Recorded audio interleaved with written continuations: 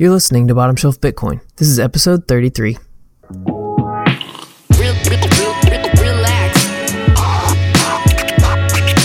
Enjoy your coffee. Okay. Good morning, everyone. Take a chill pill. What is it? Okay. Hey everybody, welcome back to another episode of Bottom Shelf Bitcoin, the podcast that puts Bitcoin knowledge within everyone's reach. As always, I'm your host, Josh Humphrey, and my guest today is Jeff Van Drew. Jeff is an attorney and a CPA, and he helps particularly focus on the tax pain points regarding Bitcoin and things like that. So, Jeff, welcome to the show. Thanks. It's great to be here. So before we get into all that, Jeff, can you tell us a little bit about your background and how you got where you're at, and then how you got into Bitcoin? Sure. So, as you mentioned, I'm both an attorney and a CPA. I've been doing that for a while, over 10 years now. My background in terms of how I got involved in Bitcoin is kind of interesting. Even though I'm an attorney and a CPA, before I started doing that, I was actually in the computer science program at Rutgers. So I do have some degree of a technical background, and I did that for a while before I sort of made a career change and went in this direction. When I graduated law school, I knew that I never wanted to wear a suit or go to court or, do anything like that. So I immediately kind of opened up my own practice. During law school, I had worked for, other tax professionals just to get some experience. But as soon as I graduated and I had that licensing squared away, that's when I went out on my own. And this was back in 2007. So Bitcoin didn't exist yet. And so obviously my practice was very tax focused, focusing on income tax, a lot of death tax planning, things of that nature. There was no Bitcoin. Bitcoin did come onto my radar very early, probably at first, maybe in like 2010 or 11. I didn't buy any at that time, but I was kind of interested in it because I was kind of a gold bug. So, it was something that was at least appealing to me. It's like a natural evolution from gold to Bitcoin.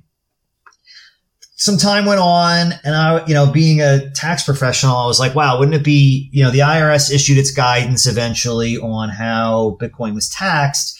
And I decided, well, wouldn't it be cool to hold this within an IRA or a 401k or a Roth IRA?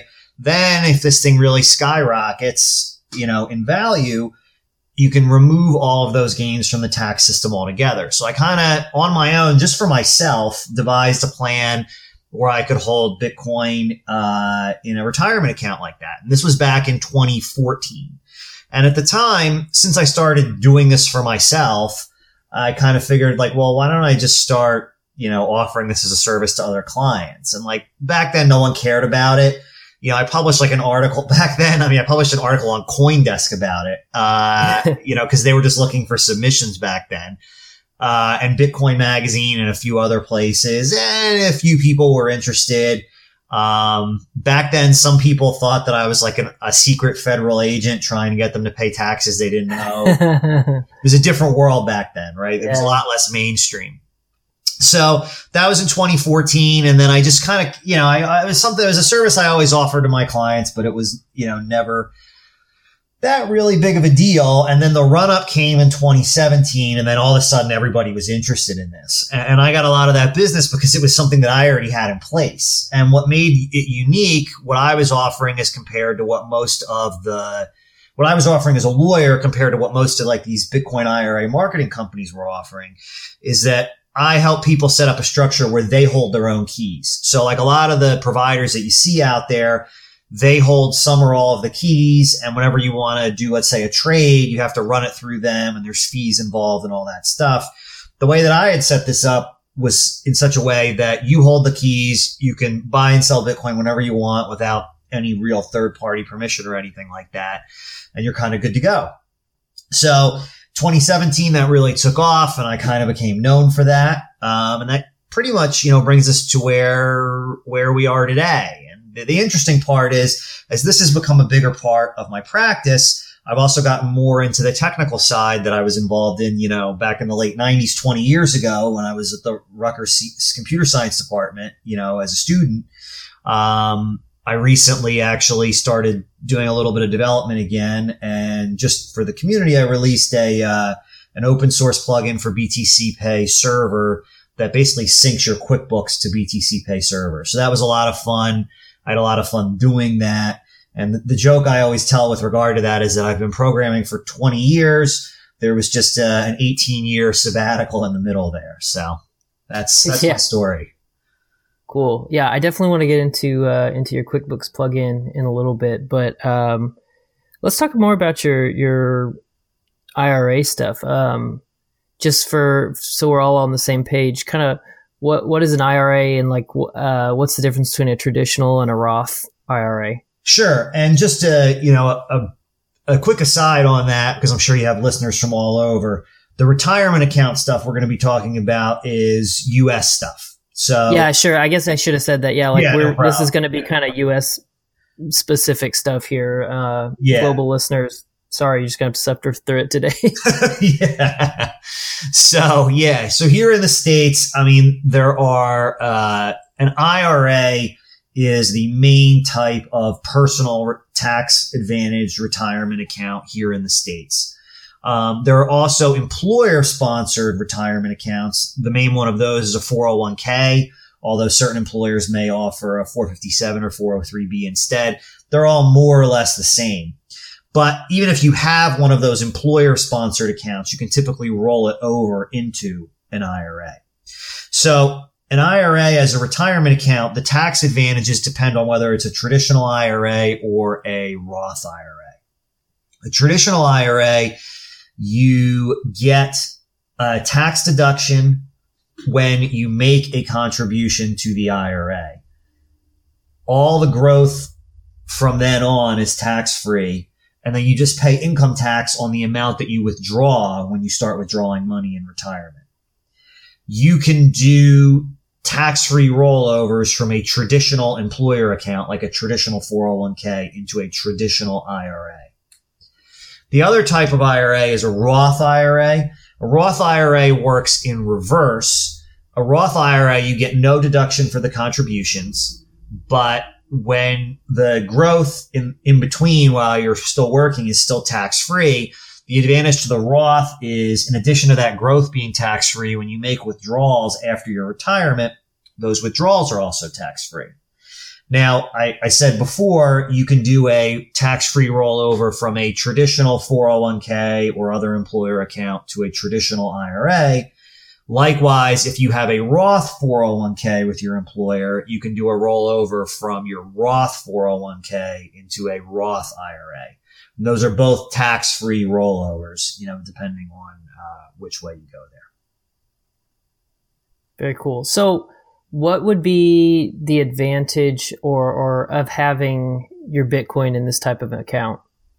So the advantage would be that you don't pay any capital gains tax on the gains on your Bitcoin. So here in the States, the way Bitcoin works tax-wise is when you buy Bitcoin, let's say that you buy it, right? There's other ways to obtain Bitcoin, but just for ease of discussion, we'll talk about buying it. So you buy one Bitcoin on an exchange for $3,000.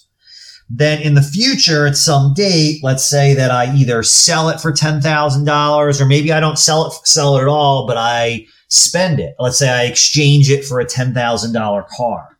Either way, that's still treated as a sale for tax purposes. And I'm considered to have a capital gain of $7,000. That $7,000 is the difference between the amount that I sold it for. Again, doesn't matter whether I sold it for dollars or I sold it for a car or I sold it for some other good. It's the difference between that sales price and then the purchase price, which is considered my tax basis. The advantage to holding within the IRA is all of those gains escape taxation. None of that stuff matters. You don't even have to track your tax basis, because it just doesn't matter at all. The only time you pay, if it's a Roth, you never pay tax at all.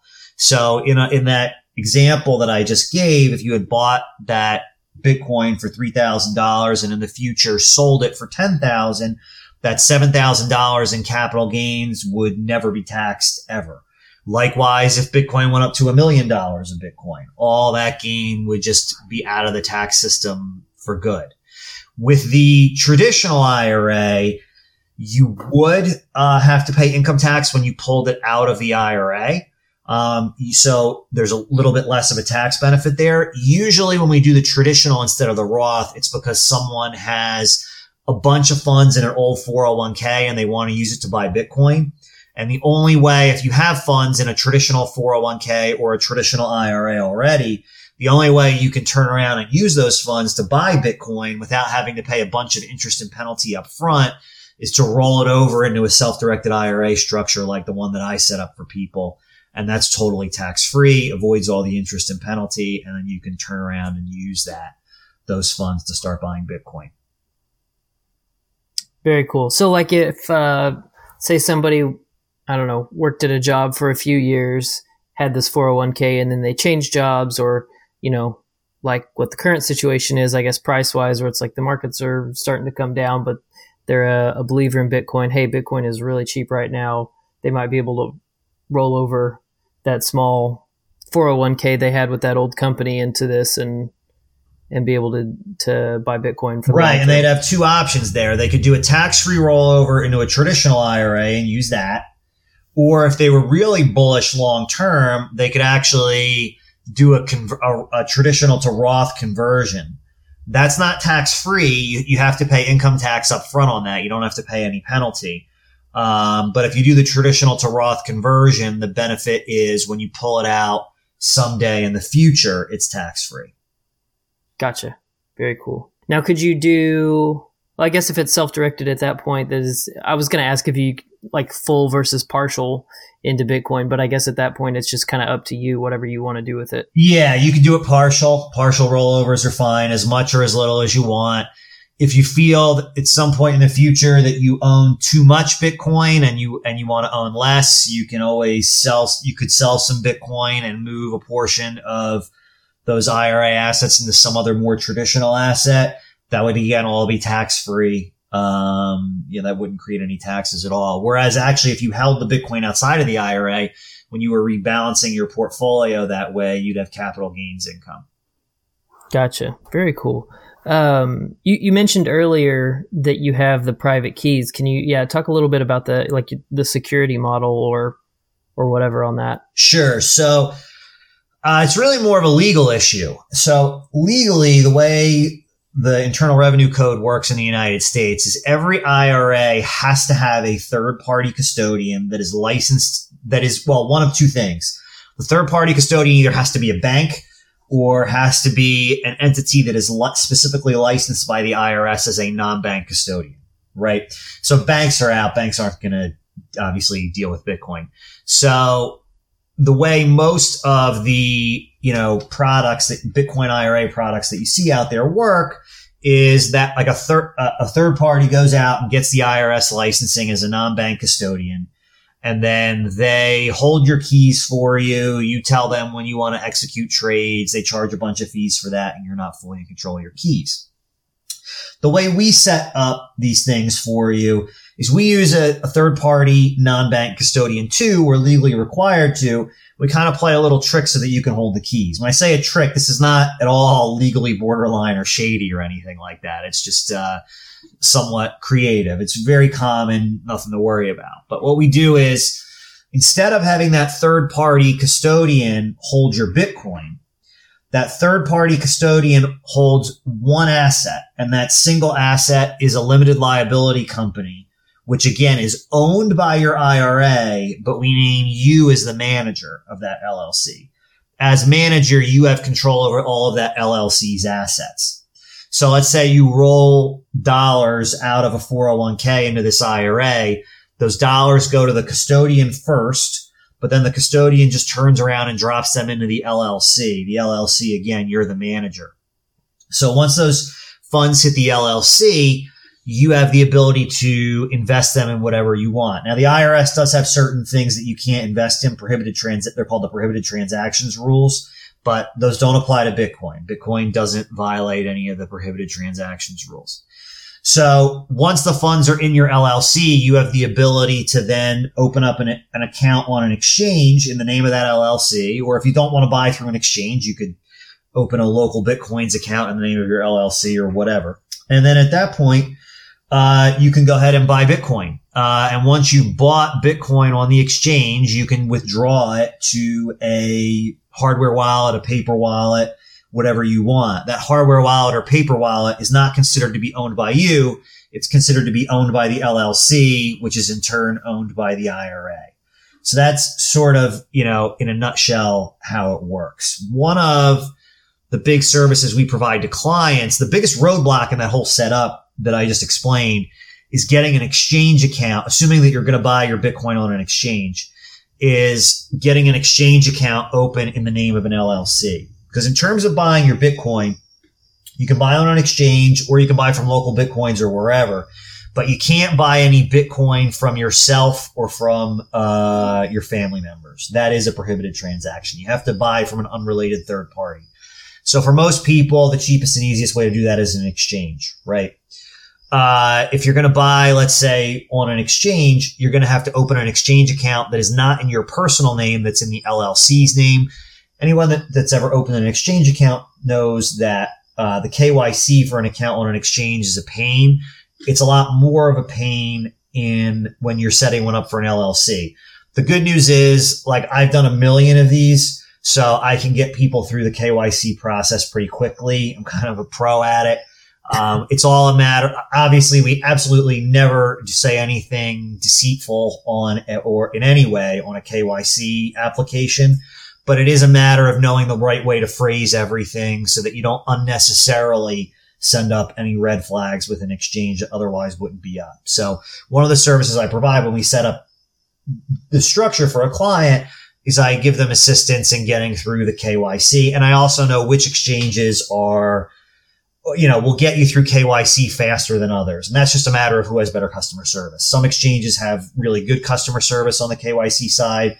They work with you to, fill in any gaps in documentation that they may need. Other exchanges just, you just fall into a black hole and you might not hear from them for months or something like that. So that's a big part of the process as well. Okay. Anything else you wanted to go over with that stuff before we kind of move into the BTC Pay stuff? Just a couple other things, just common questions that I get, about this, just common questions and concerns. Sometimes people will ask, well, then I have to report my Bitcoin holdings to the IRS every year if it's in an IRA? So the reporting that gets done to the IRS every year with an IRA is the value of the account on December 31st, not the individual assets. So what'll happen is that third-party custodian that I mentioned, every year they send you a form and they say, hey, on December 31st, what was your account worth? And then, they're going to ask for some information about potentially what was in there. But what gets reported on the IRS form is actually just the value on December 31st. And that complies with all the IRS regulations. Now, of course, if you buy your Bitcoin on an exchange rather than on, say, local Bitcoins or BISC or something like that, obviously those transactions are going to be attached to your identity. I mean, that's just the way the law works. But that's not a function of it being an IRA. That's just any account, that you open on an exchange. That's just how they work, here in the States. So that's one concern, that I sometimes get. I guess that's really about it. I think everything else we pretty much covered. Yeah. So then they just know how much your account is worth in US dollar terms, regardless of what that's made up of, whether that's stocks or Bitcoin or some mix of all the above. Right. That's the only thing that gets reported on Form 5495 to the IRS annually, and the custodian takes care of that reporting for you. So that's in terms of that, how that end of it goes. Obviously, like I said, if you've got an exchange account, whether it's in an IRA or a personal name or whatever, that's obviously all, your well, yeah, it's KYC, Yeah, exactly. Is there any variance state to state, or is this all the same across the board? So IRAs are federal, so there's no variance state to state on that.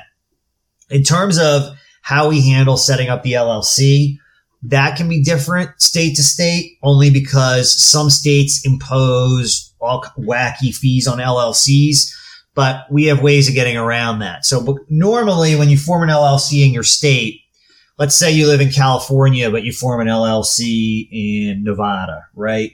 Well, normally that doesn't get you out of any fees because you still have to register that Nevada LLC as a foreign LLC in California to do business in California. And then you're subject to all of California's crazy LLC fees anyway. By the way, I'm using California in this example because California imposes an $800 a year fee on LLC. Oh, Yeah.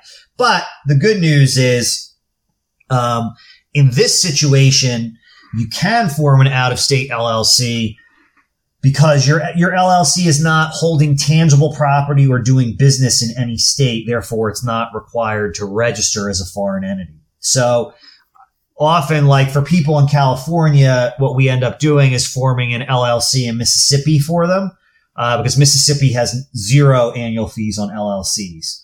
Now, in most contexts, if you were in California and you formed an LLC in Mississippi, it wouldn't help you because you'd still have to register that Mississippi LLC in California and pay that $800 a year fee.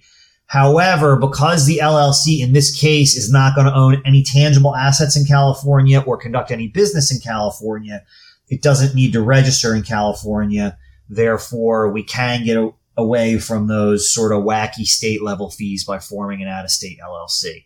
So there's certain states where that's the case. New York has a crazy publication requirement for LLCs. So for New York residents, we typically also form an out-of-state LLC to sort of get away from that issue. So yeah, that's the only state to state difference. And as you can see, there's a pretty easy workaround there.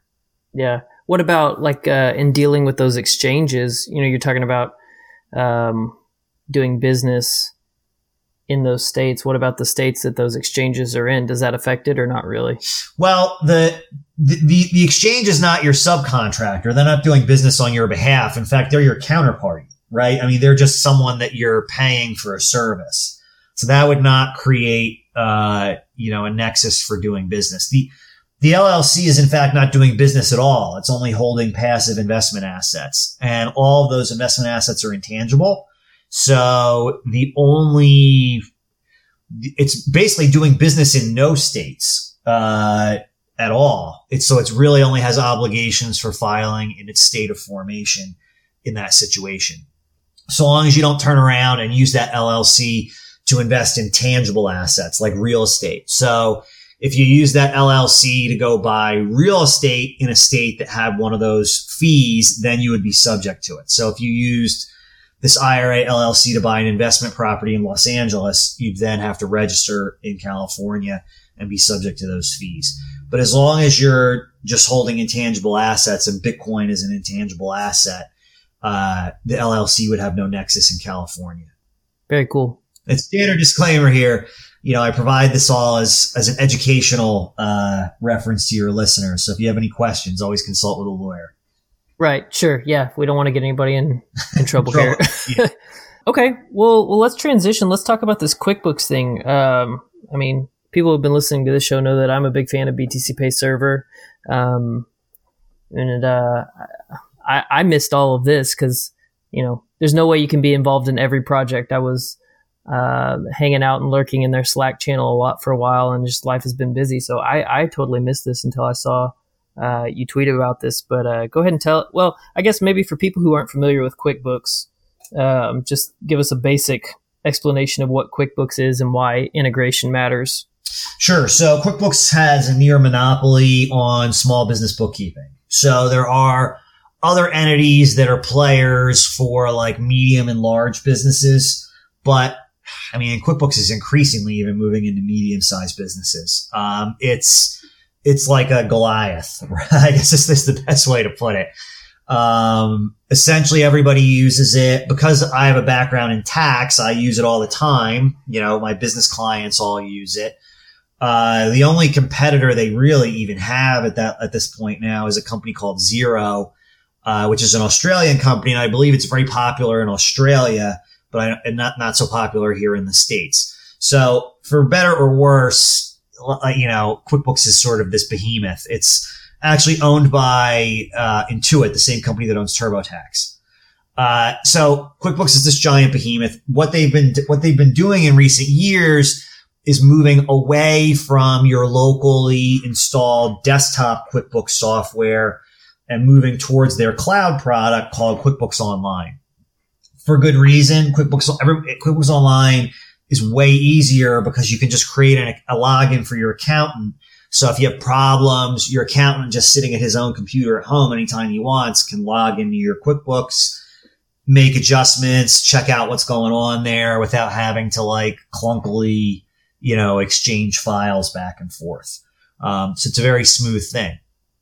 Additionally, one of the things that a lot of service businesses use QuickBooks Online for is it has built-in invoicing functionality. And I use it for this. So, let's say that you are my client, right? Like I'm your lawyer, you're my client, and it's time to send you your bill for the month right from within QuickBooks, which is maintaining all my accounting data anyway. I can just really quickly hit a button to create an invoice. QuickBooks will automatically email that invoice to you. Right on that electronic invoice that you get emailed is a button. You click the button, and by clicking the button, you can pay that invoice immediately, which is great for service-based businesses or any business that's billing their customers on an invoice type basis, right? So when you click that button to pay that invoice in QuickBooks, you have a few options as a merchant if you allow that. You can accept ACH payments, which QuickBooks itself processes the ACH payment for you. Those are, for lack of a better term, a good deal because no matter how large the transaction is, QuickBooks only bills you 50 cents for that. So if I could send you a $10,000 bill, you pay it by clicking the button through ACH. And ACH, for those who don't know, is a direct bank transfer, is ACH. It's similar to what in Europe would be called, I think they call it SEPA, S-E-P-A. I think it's something like that. But yeah, in the States here, it's called ACH. So you click on that button, you pay via ACH, you pay $10,000, I get $9,999 and, 50 cents. You can also choose to accept credit cards. Intuit processes those for you too. If you have Intuit process your credit cards, obviously they do they charge a fee, a percentage, like a normal credit card processor, right? And to Intuit's credit, and I don't want to sound like I'm cheerleading them because they have some somewhat, some business practices that not everyone likes, but to their credit, Intuit got on the Bitcoin thing really early. For several years, they've had native Bitcoin payment integration. And their native Bitcoin payment integration, it's called Intuit Pay by Coin, requires that you have an account either with BitPay or Coinbase Merchant. So basically if you set that up and you want to allow your customers, when they click that button, to have the option to use Bitcoin, you have to basically give QuickBooks an API key either from QuickBooks Merchant or from BitPay. That's how it works. So, because it was originally, they were very early on this, that was the only option. I had been using that for a long time. When I would send clients, they would click the pay button. They would get, they would have I don't take credit cards, but I take ACH or Bitcoin. So they could pay the ACH or they could pay the Bitcoin. If they did Bitcoin, obviously it worked through BitPay's interface. So when BTC Pay came out, I was like, well, wouldn't it be cool, if you're a service business like me or any business that's invoicing people, right, through QuickBooks, which is very common, that when they got emailed this invoice and they clicked the button and, boom, they had the ability to pay via ACH or Bitcoin, that the Bitcoin payments would be processed through BTC Pay instead of BitPay for a whole host of reasons that I'm sure you've talked about on the show, why BTC Pay is preferable to BitPay.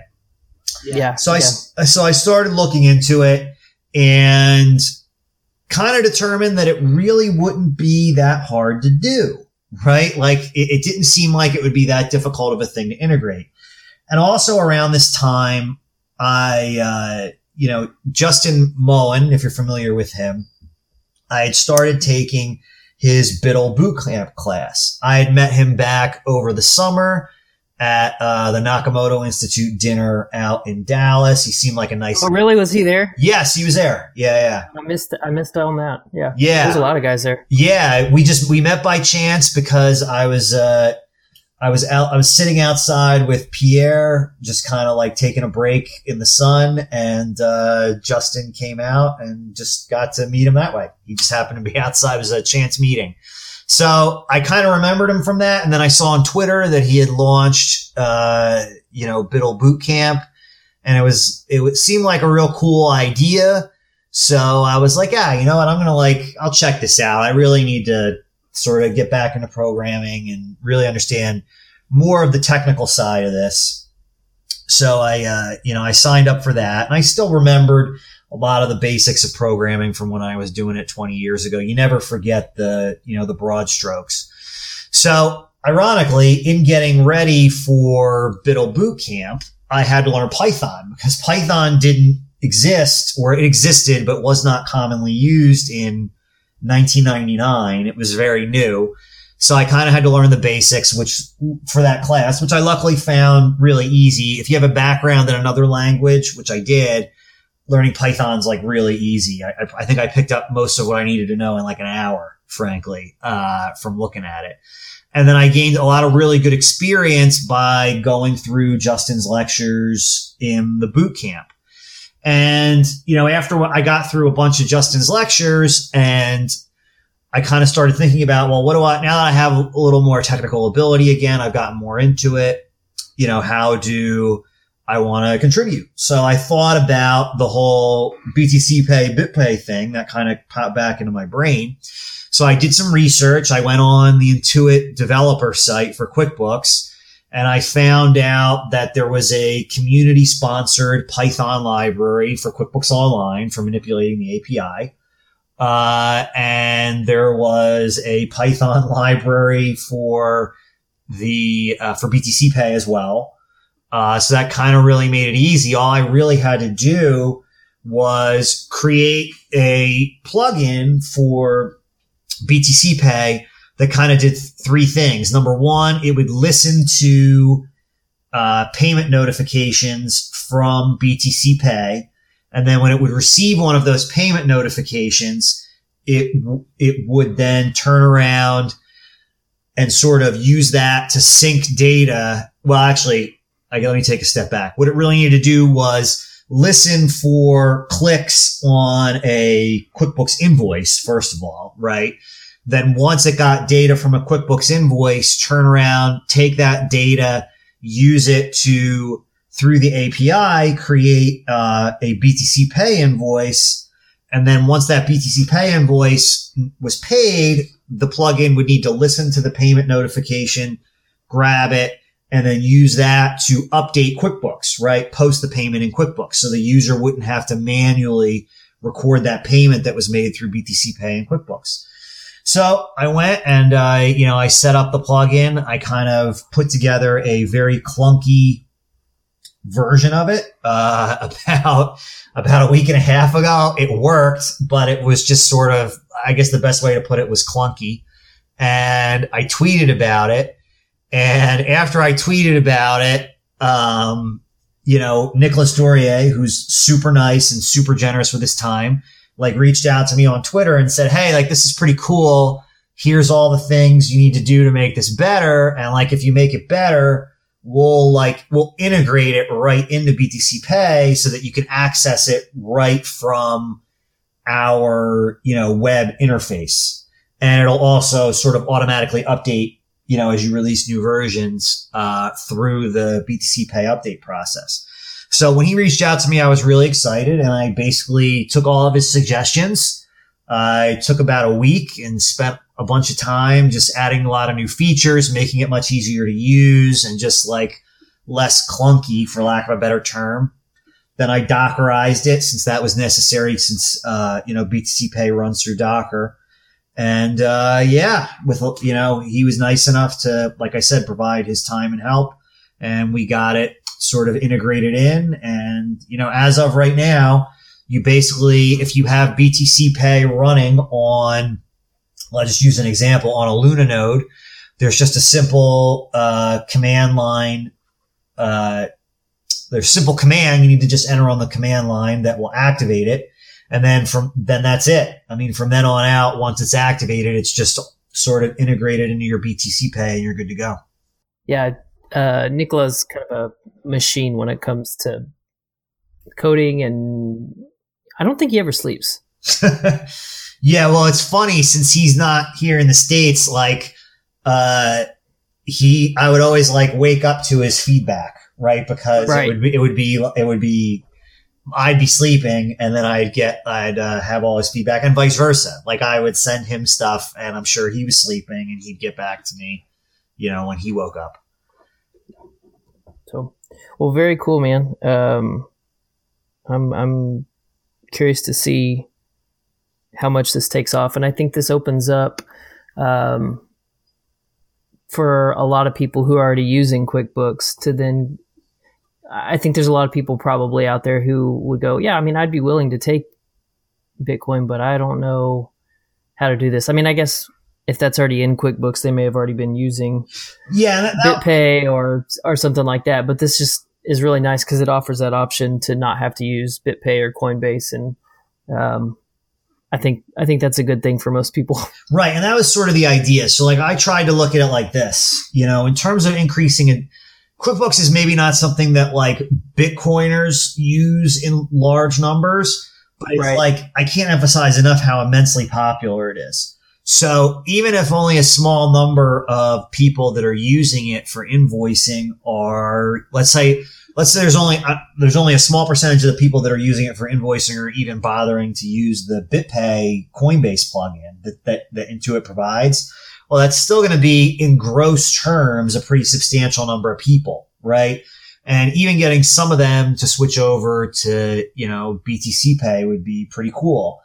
It also provides, some people, will just find it appealing because if you're taking the payments through BitPay, through BTC Pay, you're cutting out BitPay's fees. So even people that are only looking at it from an entirely, selfish isn't the right word, but you get what I mean. Just from a financial perspective, they don't have to worry about, BitPay's fees or holds, or we've seen BitPay shut down people's accounts and, do all kinds. And Coinbase as well. Right. And Coinbase as well. Right. Exactly. Yeah. I mean, Coinbase is no better, than BitPay, in that regard. So the reason I did it was for that. It just seemed like there was at least a decent pool of people here that might be interested in this if they heard about it. Something that can increase adoption because, again, QuickBooks is so popular. And I thought it was a good place to start because QuickBooks is something that I know how to use, right? I mean, it's just sort of my personal background is for work. It's something that I need to use. It's probably something that I'm more familiar with than most Bitcoiners. So I thought it would be a good thing for me to tackle. Yeah. Well, I love this, that both of these kind of big areas that we've talked about today started out as pain points for you that you solved and then were able to turn into something to help everybody else out with. I'm kind of in the process, or sort of have already launched, but very soft launch, Bitcoin Merit Badge, which is kind of like morale patches and just kind of these goofy little trinket things with Bitcoin themed stuff. But this was kind of timely for me to see all this stuff from you because I've just realized like I need to figure out how to use QuickBooks to do all this inventory accounting stuff. So yeah, exactly. And that brings up I think two really good points you make there. Number one, as I'm sure you're aware, if you're going to be selling your stuff through, through like WooCommerce or something, BTC Pay has a really great integration for that already. Right. And I personally have nothing to do with it, but I've heard it's fantastic for guys like you that are selling, tangible goods. And then secondly, one of the things that's really cool about being in like a bear market is you can experiment with stuff like this. And obviously you never want to put out a bad product, but it gives you license to do a little more experimentation because things aren't as mission critical right now, right? You follow what I'm saying by that? Like it's, because the, let's say, volume of Bitcoin transactions is probably a little slower right now. It's a good time to like really experiment around, try new things so that when we're not in a bear market anymore, there's going to be all these great products and services and cool stuff going on. A great example of that, far more important than anything I've ever worked on, is like Lightning, right? Like this is like the best possible time for everyone to be developing, Lightning applications, because right now in this bear market, we don't have as much fee pressure. So if all this stuff gets straightened out and becomes, really, really both easy to use and reliable now, that means when, on-chain fee market pressures really start driving everything up again, Lightning will be there ready to rock and roll. Yeah, exactly. Not to just keep harping on Coinbase, just because, I don't know. I think I disagree with with some of the things they do, but I also don't like to just sit here and talk about things that aren't positive. I rather focus on positive things. But, that was kind of one of the things that they ran into last year, was that they had not put a whole lot of effort into scaling and things like that. And they kind of banked on the 2X thing, I think. And then when everything started getting crazy, they couldn't even catch up to, their own business volume needs, much less work on scaling at that time. Right. Yeah. I mean, they famously weren't even batching. So, Right. Yeah. Exactly. Yeah. So if you build it in the slow times, then it's ready for when the traffic comes. Yeah. Exactly. All right, man. Well, cool. Well, anything else that you want to add to any of that? No, I just, I thank you for having me on the show. It's been a lot of fun. And if you're out there and you're listening and you are a QuickBooks user, check out the plugin. Yeah. More importantly, I'll shill my own stuff too. Yeah. Go for it. If you're out there and you've got an IRA or a 401k that you're looking to roll over, if you get in touch with me, we can set up a, self-directed setup for you. You'll hold the keys. You'll be able to hold your Bitcoin in a tax advantaged way. What's the best way for people to get in touch with you? So best way to get in touch with me if you're interested in setting up an IRA would be my site, vandrew.com. That's V as in Victor, A, N as in Nancy, D as in David, REW.com. If you go there, there's some cool resources that explain further how the IRA setup works. And if you want to move forward, there's a button on that page that you click and to schedule an initial phone call with me to get started. So the whole process, we make it really easy for you. And if you want to check out the QuickBooks plugin, on the other hand, btcqbo.com. Very cool. And then you are on Twitter. What's your Twitter handle? Vandrew, ATTYCPA is my Twitter handle. Yeah, you can check me out there as well. Cool. And I'll put links to all that stuff in the show notes, in case people can't remember those. So, very cool. Jeff, thanks for coming on. I really appreciate your time. No problem. Thank you. Okay, guys, that's going to do it for our show today. Be sure to follow Jeff and check out his website, vandrew.com, as well as his integration with BTC Pay. I've got links to all that in the show notes. I thought this was really timely given that we're about to start a new year and there's always financial and tax implications involved there. So, the other thing is, if you're wondering why we were talking about how the problems involved with BitPay as a payment processor, I've included a link in the show notes to the interview I did with Nicolas Dorier. That's episode 13, so bottomshelfbitcoin.com/13, or the link is in the show notes, but where he talks about why he created BTC Pay Server in the first place, and all the issues with BitPay and the things they've done that are not good for Bitcoin in general. Very self-serving and supporting forks and things like that. As always, the best way you can help the show is subscribe so you don't miss an episode, and share it with your friends Another way is go to bottomshelfbitcoin.com/donate, and I've got a link there to my Tallycoin page, which is where I'm kind of moving everything. I'm moving away from Patreon just with the way that they've been doing this deep platforming stuff. I haven't had any issues with them there. I don't use it that much anyway, and so I am moving everything over to Tallycoin. DJ Booth's been doing some really good work there.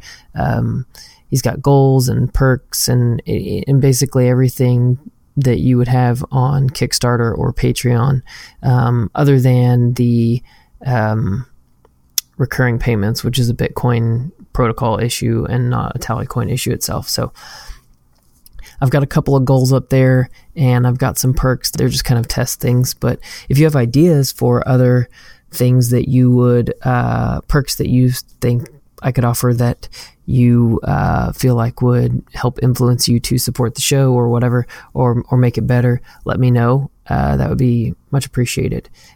They also have integration for Paynims and Lightning, which I don't have activated right now, but my Paynim is on there. So all that's kind of in one place. And then you can also go to bottomshelfbitcoin.com/kidsbook if you want to use that link, referral link, to purchase the Tuttle Twins books.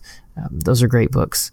And I also mentioned earlier in the interview, bitcoinmeritbadge.com. That's my fun little site. I've got a couple of patches up there, just kind of Velcro patches. You can show off your love for Bitcoin or your accomplishments or whatever. So I've got more patches coming soon that are not up there yet. So be listening for me to be shilling that more often when I have more products to ship. So as always, you can find me on Twitter at BottomShelfBTC. And if you have questions or ideas or whatever, my DMs are always open. And next week, 10th anniversary of the Genesis block. Very cool, on the 3rd. So if you are able to go to New York, I highly recommend checking out an event that Tales from the Crypt putting on. Super jealous of those guys that can go to that, because I have to work my regular job, so I'm not going to be able to go. But I will be releasing a 10th anniversary episode with Clark Moody, where we look back on the past and future of Bitcoin. So check that out then. All right, from Bottom Shelf Bitcoin, I'm Josh Humphrey. Thanks for listening.